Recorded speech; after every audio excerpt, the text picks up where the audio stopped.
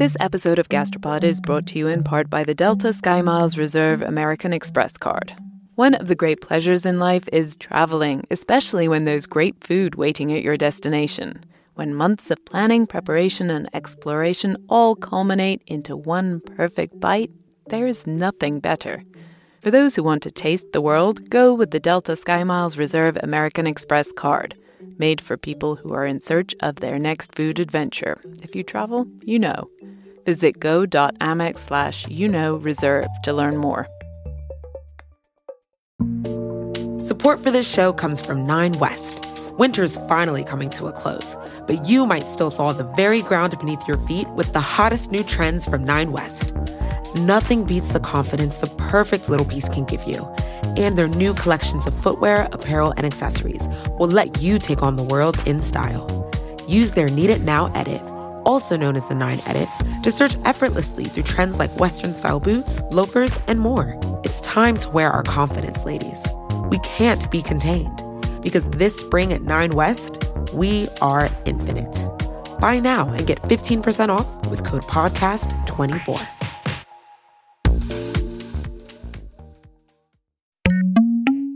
It's the overshadowing of Cinco de Mayo. Everybody always assumes that Cinco de Mayo is the Independence Day. And it's been so commercialized, and people kind of like assume that that's it, so that everybody forgets the actual September 16th. People decorate their homes and the towns, and people put flags, and people get together, and it's a huge celebration. It's like the 4th of July here. Probably most of you listeners have never heard reference to September 16th because, in the U.S. at least, it's Cinco de Mayo, the 5th of May, that inspires tequila-fueled partying. But, and this is never normally the case, this is an example of where Americans are kind of getting it wrong about another culture. Right. Cinco de Mayo celebrates a military victory over Napoleon's French army in 1862. And it is, yes, celebrated in Mexico, but it's celebrated with a military parade. It's not a huge deal. September 16th, on the other hand, that's the real national holiday, Mexican Independence Day. And with a national holiday comes holiday food. Traditional dish to have during September 16th is the chile en nogada because of the colors of the reds and the greens and the whites. And it's in that season is when you have the best chiles. Chiles en nogada is a dish of chiles stuffed with meat, dried fruits, and nuts. It's topped with a creamy white walnut sauce, and it's sprinkled with pomegranates and herbs. It's very delicious. And it's green, red, and white like the flag. But it's not the only delicious thing at your typical Independence Day party. Mexicans will make lots of antojitos. Those are little snack foods like empanadas and tamales. And those will likely include something that is perhaps the true national dish of Mexico, mole. You know, mole is always around. Mole is a dish that's there to celebrate life and to celebrate death. It is one of those dishes that it's just always going to be there. This episode is all about that party essential, mole.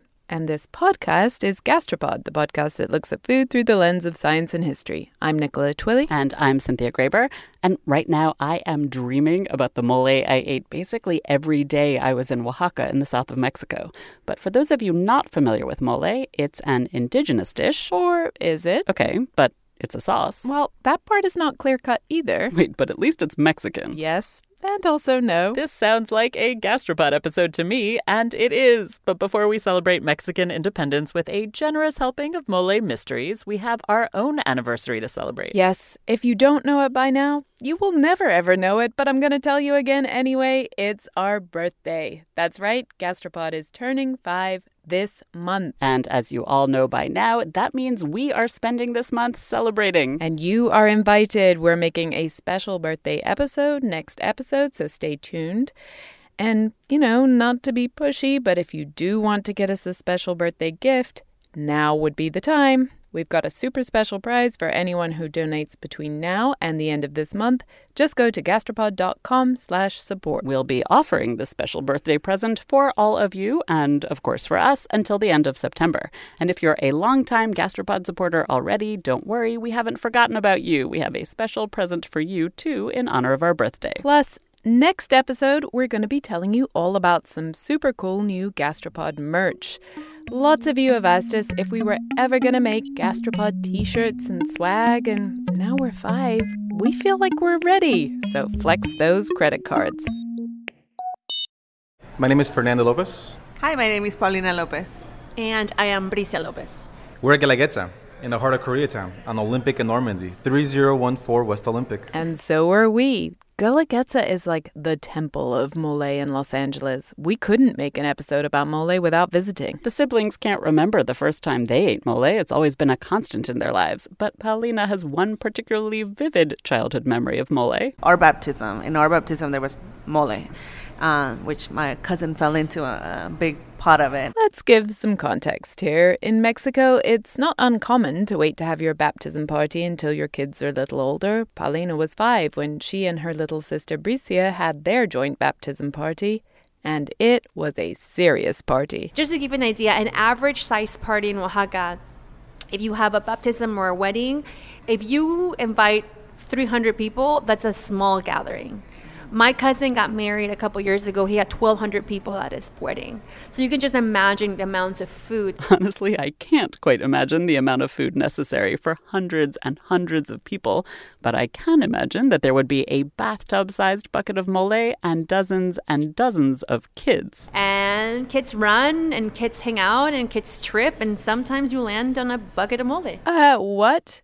This sounds funny, but actually kind of bad. Is the mole not hot? It was kind of hot. It was hot. Burning. It wasn't burning. It was hot. Yeah, they just gave him a bath. They cooked them up. They just cooked them up. We ate them. We ate him that day. And it was the highlight of our baptism. They just hosed them down. The cousin was fine. The mole was fine. The party was great. A few years after this whole cousin bucket of mole incident, the Lopez family moved to LA. No connection. Our dad, Fernando Lopez, he actually moved here in 93 from Oaxaca. And he moved here by himself, and we were all back in Oaxaca. And during that year, my mom would go around town and go to the markets and buy clayudas and chapulines and chiles and ship it over. And he would sell these things door to door. One of the things he was selling was bags of mole, and his food was a huge hit among the Oaxacan community in Southern California. California has the most Oaxacans outside of Mexico. While he was making his rounds, Fernando Lopez Sr. often drove past a restaurant at the corner of Olympic and Normandy. It would open as one thing and then close again and then open and then close. And he said to himself, like, if this restaurant comes to the market one more time, I'm just going to take it because I really want to do a Oaxacan restaurant. People told him that was a horrible idea. Everybody said, Fernando, you can't do a Oaxacan restaurant. You can't do just Oaxacan food. Nobody knows what it is. You have to, if you do Oaxacan food, you have to at least do maybe Oaxacan food and maybe burgers, or Oaxacan food and tacos, or Oaxacan food and pizza. You have to have something that's memorable or that people recognize. Otherwise, you're going to lose all your money. And he said, you know what? I have faith in what I do and in my community, and I understand how close my community is to the food, how important it is to us. And he saw it within himself that if he missed his food and his culture so much, every other Oaxacan in LA must miss it the same. So he opened his restaurant, and at the heart of his restaurant was mole. Now, it is not one dish. That's the only complication there. The mole, there are many moles. And, I mean, you go for the 7 famous ones in Oaxaca, but there are actually many more in Oaxaca. And then you go to the mole poblano and the mole en Guerrero and mole de Jico. So they are everywhere. And each one has its own characteristics and its own flavor. But yeah, I think, mole really defines the complexity of our culture in Mexico. Ileana de la Vega is a Mexican chef who owns El Naranjo in Austin, Texas. So we've been talking about mole for a while, and now it's time for some clarification. What is it? If you were to compare it to, music is just like a beautiful song that's always playing in the background, that it's not only until it's turned off that you realize, oh my God, why is it not there? That's beautiful, but I still find myself asking, what is it? What is mole? That's a question I ask myself a lot. It's not clear it is a thing or a dish. This is Rachel Loudon. She's a wonderful historian and food writer whose most recent book is called Cuisine and Empire: Cooking in World History. The classic definition dating from the early 20th century is a thick sauce made of 3 or 4 components: ground chiles, ground nuts and seeds, ground spices, something acid, something sweet, something bitter, and a thickener. And it turns into a very complex but harmonious sauce. That combination of fire and smoke that really is like very much a staple of Oaxaca. That's what mole is. I guess if you don't roast the things, and if you don't roast the chile, if it has no chiles, I would say it's not a mole. I don't know, if it doesn't make you feel good. I would say if it doesn't make you feel good, it's not a mole. Definitely. Okay, so mole makes you feel good. It's like music that you miss when it's not there. And it's basically a sauce, but a sauce that has contained 3 or 4 things: chiles and vegetables, spices, and then a thickener like ground nuts or tortilla. As Ileana said, there are a lot of different versions of mole that you can make with these basic elements. Mole rojo, mole negro, mole poblano, mole de guerrero. Sandra Aguilar Rodriguez is Associate Professor of Latin American History at Moravian College in Pennsylvania, and she took us even further down the mole maze. Yeah, so there are a lot of varieties. Probably, you can identify easily 10, which are the most common ones. So just in Oaxaca, you have 7 different kinds of mole. In Puebla, there might be 2 or 3. But what I think is interesting is also that each family may have their own recipe. Fernando couldn't even guess how many varieties of mole there might be. I mean, if you look at a town, even just black mole, if you go to one town, every family makes it differently. So there's still black mole, but they're all, there's 100 recipes in one town. And then you get into the outskirts of the town, and that becomes a little more different. And is that really black mole anymore? There's a lot of shades. It's a spectrum of mole. Here we have, mole negro, mole rojo, coloradito, estofado, amarillo, verde. So we have the 6 moles here in Guelaguetza. As was our professional duty, we tasted them all. And mole is really hard to describe. So the coloradito, that's more orangey, and we had it on chips, almost like a salsa, but it's more rich and smoky, almost creamy. We ate the mole negro, black mole, spread thickly with cheese on a huge tortilla called a tlayuda. It's a little sweeter than the coloradito, and it has a stronger flavor of chocolate. Chocolate is actually a really common ingredient in Oaxacan savory dishes. But really, they were all delicious. And the thing I wondered is, with so many moles, how do you choose? Black is my favorite. If I don't eat it, in every month or so, I'll dream about it, and I'll come over and I'll eat it. Mine, I go back and forth between mole negro and coloradito because I think, I love mole negro, but then I have some enchiladas. I'm like, no, I love coloradito, and then I go back and I had a tamal de mole. I'm like, no, it's the black ones. Okay, so if I'm having a tamal, it's definitely going to be a black mole. If I'm having enchiladas, I'm definitely having coloradito. If I want to have an empanada, 100% amarillo. So there are dozens of different mole sauces, one for every kind of dish and every mood. But there are also other kinds of moles too. There is mole de la olla, the mole from the pot, which is a soup, vegetable and meat soup with ground chiles in it. And just to really complicate things, there are also huevos moles. Mole eggs. But like we said, mole is usually a sauce, and all of these moles taste different. So Rachel told us there are 3 major elements to a mole: the veggies, the spices, and the thickener. But there's actually another really essential element, which is time. This is not your 30-minute dinner. Making a mole, it's a labor-intensive work. So if it's like the mole negro, it takes for me here at the restaurant 3 days to make it. Liliana starts with 6 different chiles for her mole negro. There's a black one that's native to Oaxaca called chilhuacle negro. There are others that aren't black, but then she roasts them all and they all become black. So once you have all those, you let them rest for a couple of days, and then you continue working with the rest of the ingredients. Let's say, for example, tomatoes, tomatillos, onion, and garlic.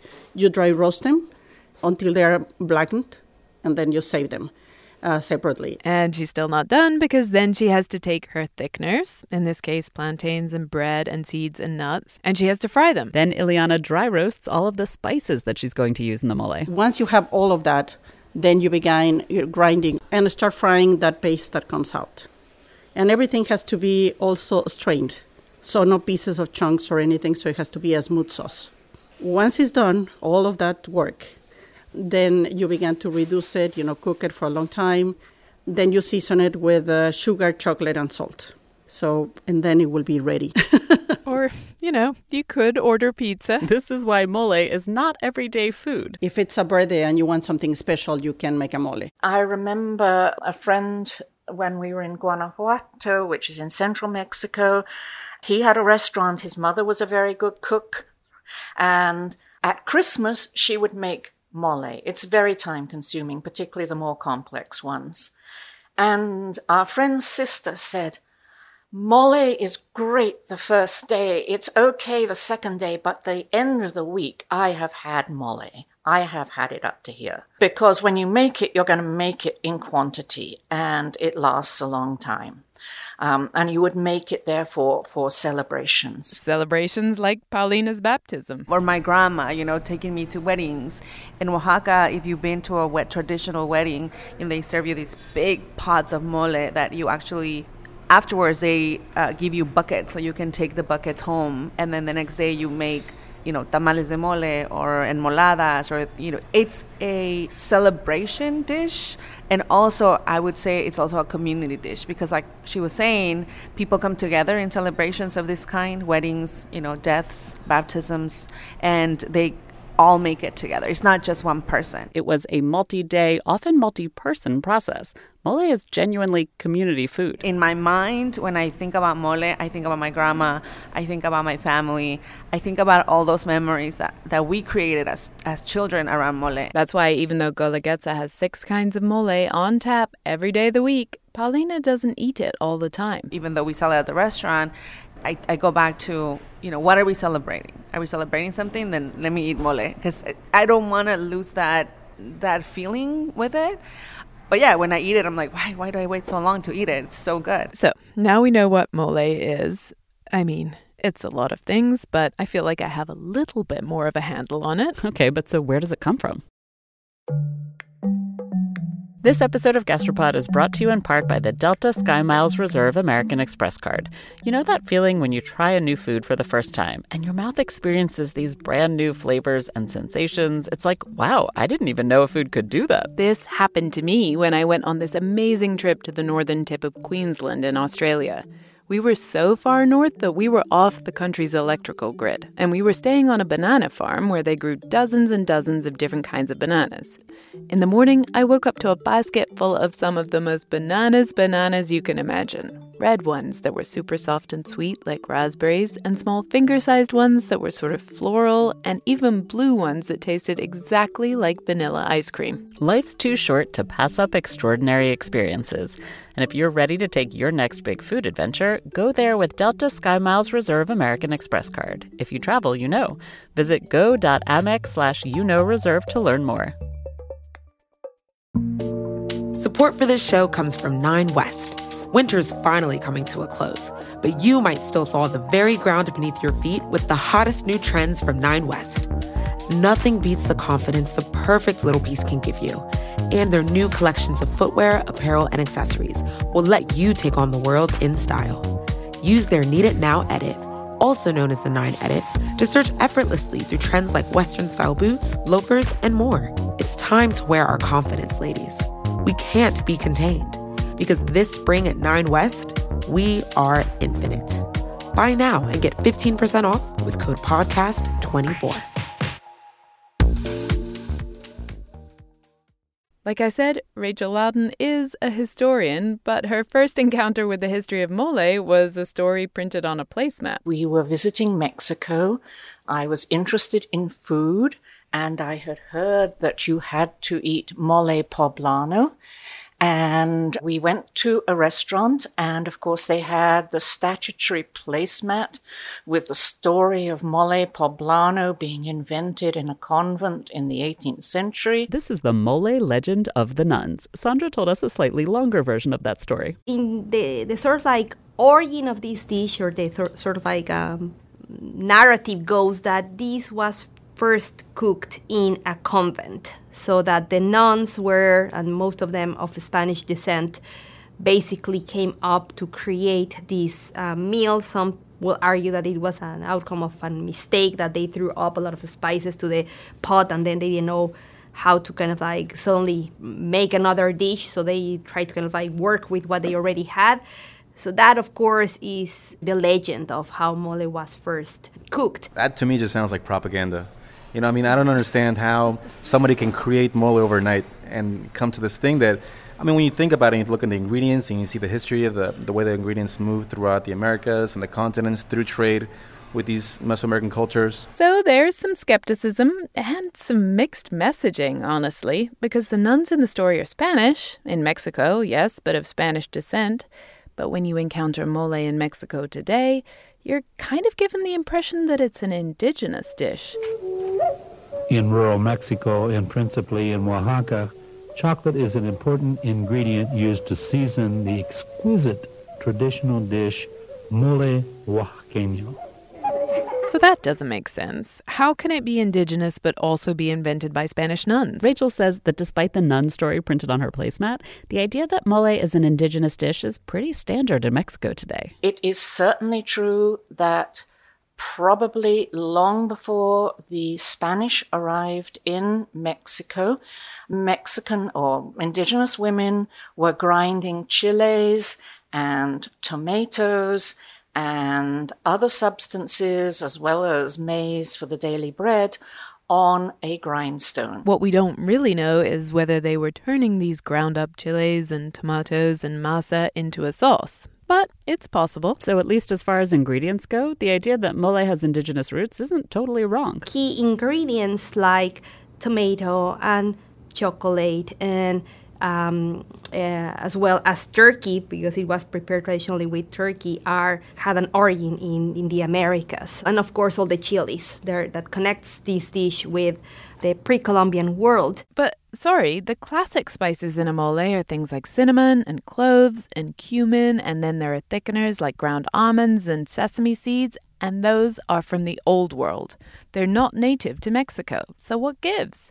How did all these non-indigenous ingredients get mixed up in traditional mole? The answer to that starts more than 5 centuries ago. Here's the thing. When I go to Mexico, I want to eat all the delicious local foods. But that wasn't the attitude back in the 1500s when the Spanish first set foot there. When the Europeans arrived in the Americas, the last thing they really wanted to do was to taste the cuisine in New Spain, the cuisine of the indigenous. They were all what I call dietary determinists. They really did believe that you were what you ate. And they did not necessarily want to change who they were. In fact, they were frightened of changing who they were, which was what would happen if they ate the food in the place they encountered. And so the Spaniards really loaded up their boats for the cross-Atlantic voyage. They brought their agriculture, they brought their horses and their cows and their sheep and their goats and their pigs. They brought their wheat, they brought their spices and their fruits. They bought the way they cooked, and they bought their eating utensils and their recipes and their whole idea about food. At the time, the dominant aesthetic in Spain and much of Europe was the Baroque. You hear about it in art and architecture, but Sandra says it infused cooking too. Baroque basically meaning this amalgamation of a lot of elements that ended up creating a very sort of like complex pieces of music, of art, of architecture. So basically it's the saturation of things. There is no void in Baroque art. This is exactly what mole is. It's super complicated, super saturated. Mole particularly has all these ingredients that go between 10 to 30 ingredients in the preparation of this dish. So that is the element that clearly comes from Spanish culture. So the aesthetic of mole, that style of super intense sauce, that's Spanish. And so are a bunch of the ingredients, like I said. But wait, Rachel thinks the origins of mole go back even further in time and even farther away from Mexico. It has deep roots, I think, in the Middle East, and I'd like to emphasize that particular part of the tradition. At first, I was like, Middle East? But it makes more sense once you remember that large parts of Spain, actually almost the entire Iberian Peninsula, was once part of a giant caliphate ruled by North African Muslims called the Moors. And the Moors brought their traditions with them to Spain, some of those traditions, of course, being their dishes, which harkened all the way back to what's now Iraq. To go back, though, to mole specifically, what you find in the cookbooks of medieval Baghdad and the cookbooks of medieval Al-Andalus, which is what that part of Spain was called in the Middle Ages, are a lot of sauces that are also purees, that are made with ground spices, with ground nuts, with acid elements.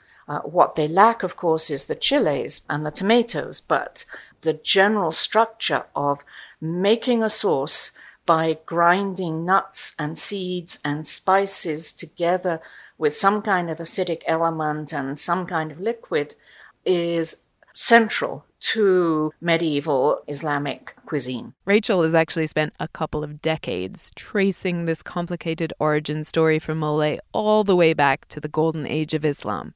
And she admits she was worried her theory would be really controversial.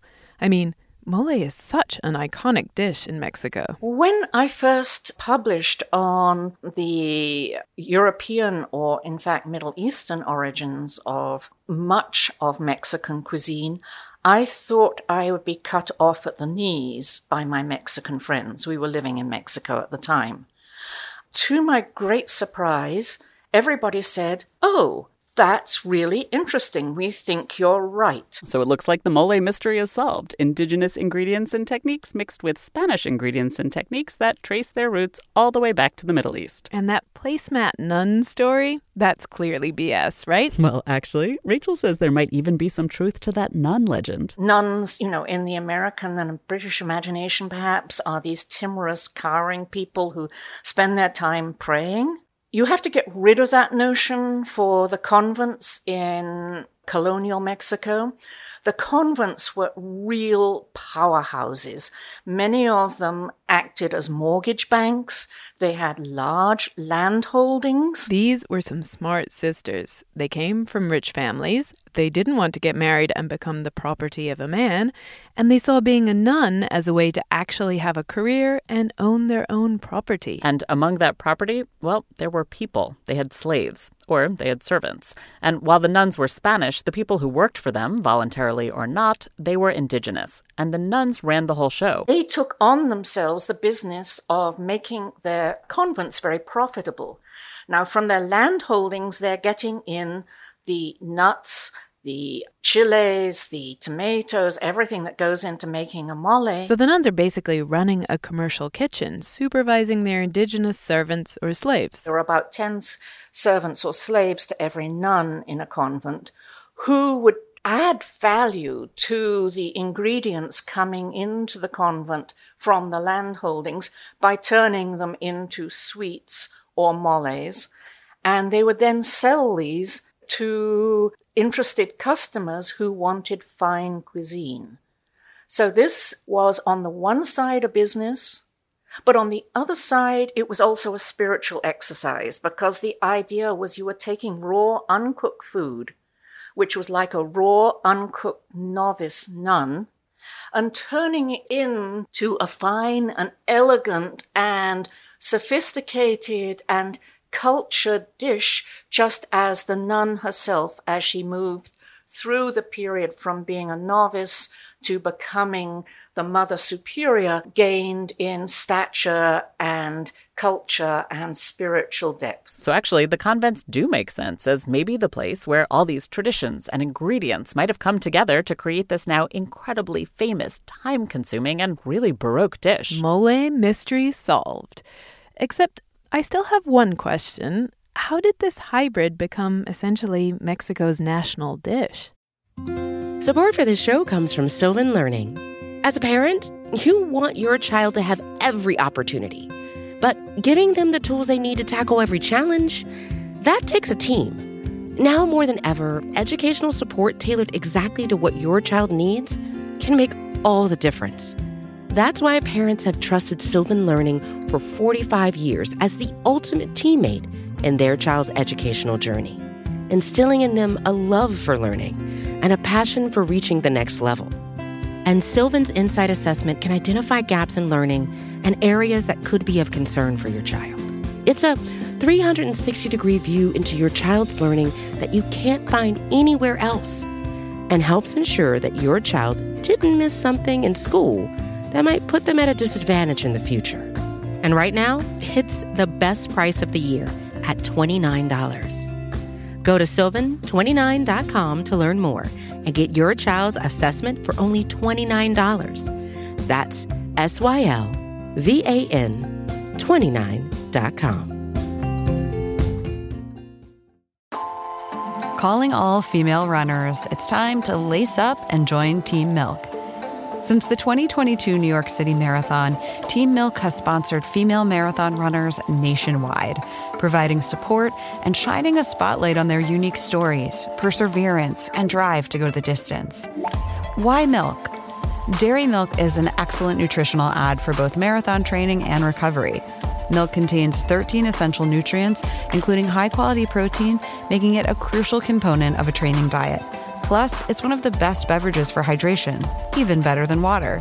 The same electrolytes that are added to many of your favorite sports drinks are found naturally in milk. And in 2024, Team Milk is taking the next step to empower female runners by launching the only women's marathon in the U.S. designed for and by women. Built to be accessible, empowering, and community building, the inaugural Every Woman's Marathon will take place in Savannah, Georgia on November 16, 2024. You can learn more and register for the marathon at everywomansmarathon.com.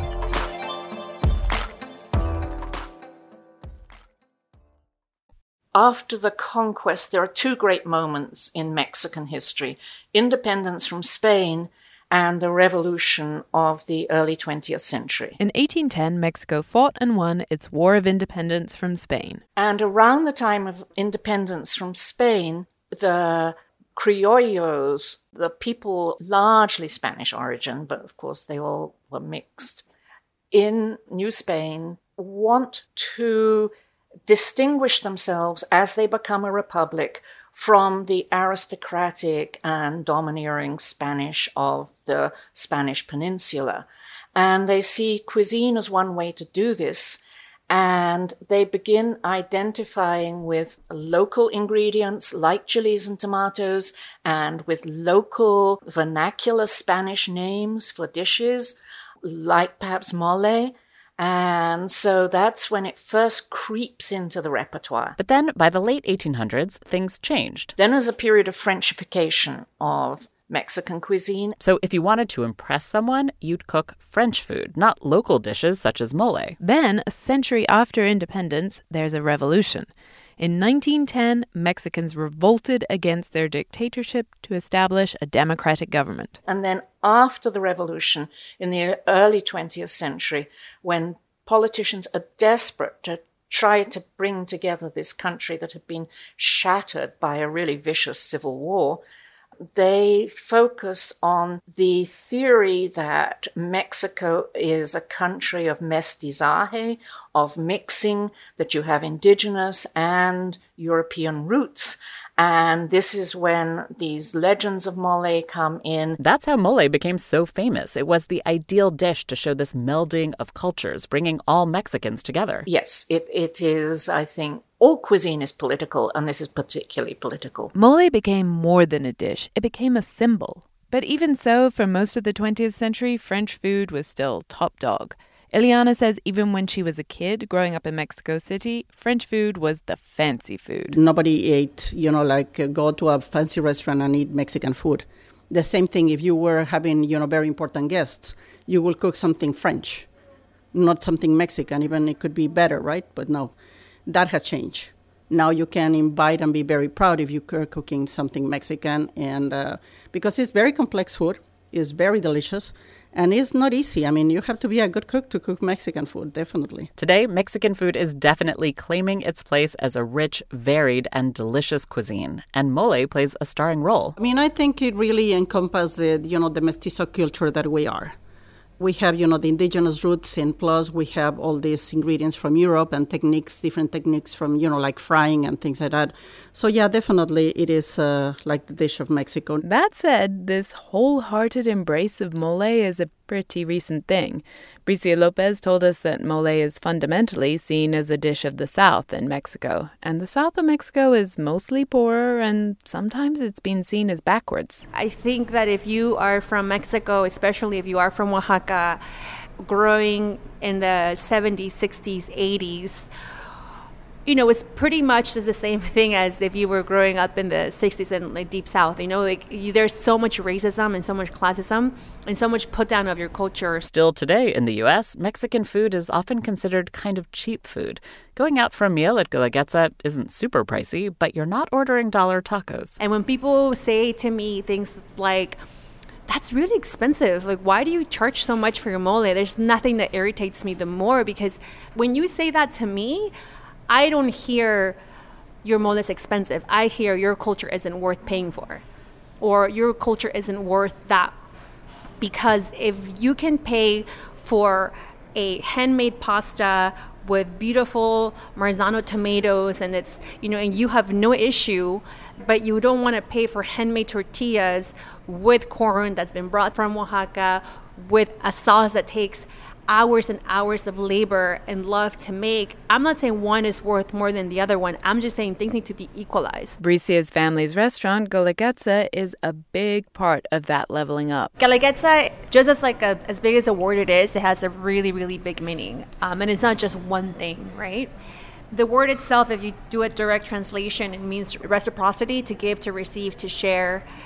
And it's also a tradition in the towns of Oaxaca. So, for example, if somebody was to have a party or a celebration of sorts, a wedding, a baptism, their neighbors would come and gift them, let's say, a sack of beans or a chicken or a goat.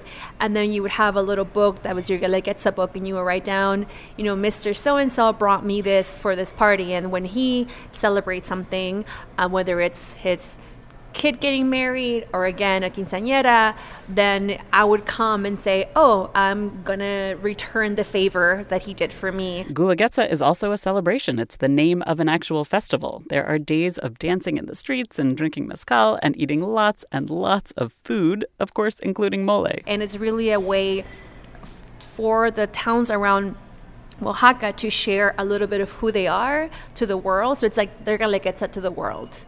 So then for us, Guelaguetza, this restaurant is a part of who we are to Los Angeles. It's our gift to Los Angeles. It's our way of saying thank you to the city and, really sharing what we love more, which is family, food, and culture. And it's our little Guelaguetza to LA. And as an Angelino, I am very grateful. At first, though, Guelaguetza's celebration of all things mole was really just for their fellow Oaxacan expats. That's how Bricia, Paulina, and Fernando's dad saw it. He grew up just with the community, with the Oaxacan community. And for a long time, it was a Oaxacan restaurant for Oaxacans. They weren't really seeking anything else, because my dad always said, if I can make someone from Oaxaca happy and reminisce and remember what it's like to have their food, that's really all I want to do. And it wasn't until Jonathan Gold walked in, wrote about it, that really opened up our restaurant to so many other people that read the Times. For those of you who don't know, Jonathan Gold was an incredibly famous food writer whose reviews were basically love letters to the varied communities and food in Los Angeles. He was and remains, even posthumously, the fairy godfather of LA's immigrant restaurants. He is the reason Angelinos like me know to go to Guelaguetza. And lots of us do. But I think that most of our customers to this day are still Oaxaca natives. We are still really much a family restaurant that is very much celebrated in the Oaxacan community. Bricia and her siblings took us into the kitchen. Like at Ileana's restaurant, their mole takes days to prepare. These are chiles that have been roasted, and we've been grinding them. And we use that machine for when we grind our mole spices and we do our chile spices. And of course, they use a blender to mix the whole thing together. Ileana makes hers the same way. For me, has been always the way to go. I mean, I know how to use a metate, but definitely I won't be a cook if I need to use it all the time. It's a lot of labor to be kneeling down in the floor and then grinding all the ingredients in a metate. A metate is a grindstone, literally a stone you grind things on. Rachel says it's really the reason mole exists. I think the reason why Mexican cuisine is the way it is, and with mole as its kind of crowning glory, is partly technological. And the technology is the grindstone, the simple grindstone, which is the kind of grindstone where a woman kneels down and moves a stone backwards and forwards across a lower stone. European and Middle Eastern cooks had abandoned that kind of grindstone for a mortar and pestle, and those just aren't strong enough to make something like mole. But in India and in Mexico, the simple grindstone continues right down to the present. And it is the perfect instrument for making these complex pureed sauces. So the Spanish in New Spain, with their multiple indigenous servants, use the indigenous tool to make moles. And so this kind of hand-ground sauce kept being made for much longer in Mexico than it did in Europe or the Middle East. At the point in the mid-20th century, when finally the people begin to be released from the awful labor of grinding on their knees, lo and behold, there's electricity and the blender. And you can move smoothly from the grindstone, the metate, to the blender to make your mole.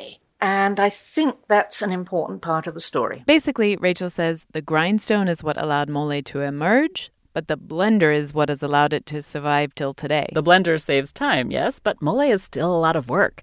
And so an enterprising Mexican woman named Doña Maria took advantage of blender technology in 1968. She was the one who made mole available to even more home cooks who didn't have the days they'd need to prepare the ingredients to then put them in a blender. So she was a woman who started preparing like mole in her own kitchen, and everybody loved it, and they said, well, why don't you start commercializing it and selling it? And she did, and it was a success. Doña Maria became definitely synonymous of mole, particularly in urban areas where women work and may not have the networks or the time to basically devote 2 or 3 days to prepare a dish. Doña Maria jarred mole paste is now in every supermarket in Mexico and in areas where there are lots of Mexicans. It's like buying ragu instead of making pasta sauce. I definitely think there is a big difference in terms of flavor and texture, but, well, that's something that if you are far away, it's what you may have handy and you don't have necessarily the skills or the time to prepare everything from scratch. Even Ileana doesn't mind the pre-made stuff if she can find a good paste. Doña Maria isn't the only jarred mole on the market these days. If it's good quality and you know the vendor, then it's okay. Then I can say, okay, I wake up in the morning and thinking, okay, I'm going to serve mole today for lunch, but only if it's a good paste. Bricia says no one in Oaxaca eats Doña Maria. But that's because you can just go to the corner and find the best thing possible. And one of those best things is actually pre-prepared mole paste made right there in Oaxaca, but it's usually sold in a little plastic bag. It's not a bad thing. I think that, for example, when you are having a party, you're not going to buy paste for your party. Bricia said, when you have a party, you have to do everything from scratch. But people who cook every day, it's so common, and there's always a family in town that everyone knows, oh, these women are roasting chiles this weekend and they're making the paste this weekend. Oh, let's go buy some so we can have some for next month or whatever. It's a way of living, and really it's a way of maintaining the economy going in small towns like that. So buying prepared paste is actually really traditional. And even if you buy the paste, you still have to do some cooking. It's just paste. You have to add the broth and the tomatoes, etc. Like my sister said, if you're gonna make it from scratch, you're gonna make a ton of it. But if you're gonna have dinner, you have a few friends over, buy a jar, and you're still adding your own sazon to it. You know, you're still roasting your own tomatoes. You're still doing little things. You can still make it your own. So the blender changed how the mole is made. But what about what it's made from? Are the recipes sacred, or do the Lopez family and Ileana come up with their own spins? Ileana has. She's changed the fat she uses in her mole. When the Spaniards arrived and they brought a lot of ingredients with them, also they came with a fat that they didn't use in pre-Columbian times. So the common fat at that time, it was, the lard. Like Rachel said, the Spanish conquistadors brought their pigs with them, and that meant that pig fat became the normal fat in mole. Ileana decided to break with that tradition. In her first restaurant in Oaxaca, she started making her mole using only vegetable oil, not lard. Because I like the clear tastes and the pure taste of the chiles and the spices and everything, and I think the lard covers up a little bit of that. So I'd rather use, a non-flavor oil. But of course, Ileana's messing with an iconic dish here, so there was a little bit of freaking out. Mexicans weren't sure that mole made without lard was actually mole. Well, they thought like it was, a heresy not to use lard or something like that. And then eventually it was really interesting when I came back, and after they almost crucified me for not using lard, eventually I talked to people, very traditional cooks, and what fat do you use? And they say, no, vegetable oil, I think is better. It's like, oh, thank you very much. Now they're doing the same thing as I did. But other than that one change, Ileana's not really messing with the mole basics. Neither are the Lopez siblings. No, we don't. We don't mess with the recipe. No. Mole is like baking. When you're making mole, it's almost like you're baking. You need to know exactly how much you're putting in, because otherwise it's unbalanced. It's really much like, that's the way I see it. And my mom, even when she makes it at home, she measures stuff because, it's, and I know a lot of people are just say, oh, just put in this and this and that. Not when it comes to mole. No, they know the ratios of chiles to tomatoes. You don't freestyle a mole. That said, Bricia is open to using her traditional mole in non-traditional ways. For example, this past weekend, I had a barbecue in my house, and I just mixed our paste with brown sugar, a little bit of salt and pepper, and I made mole ribs, and I made a rub, and I rubbed all over them. I let them sit for about an hour, and then I smoked them for 2 hours, and they were amazing.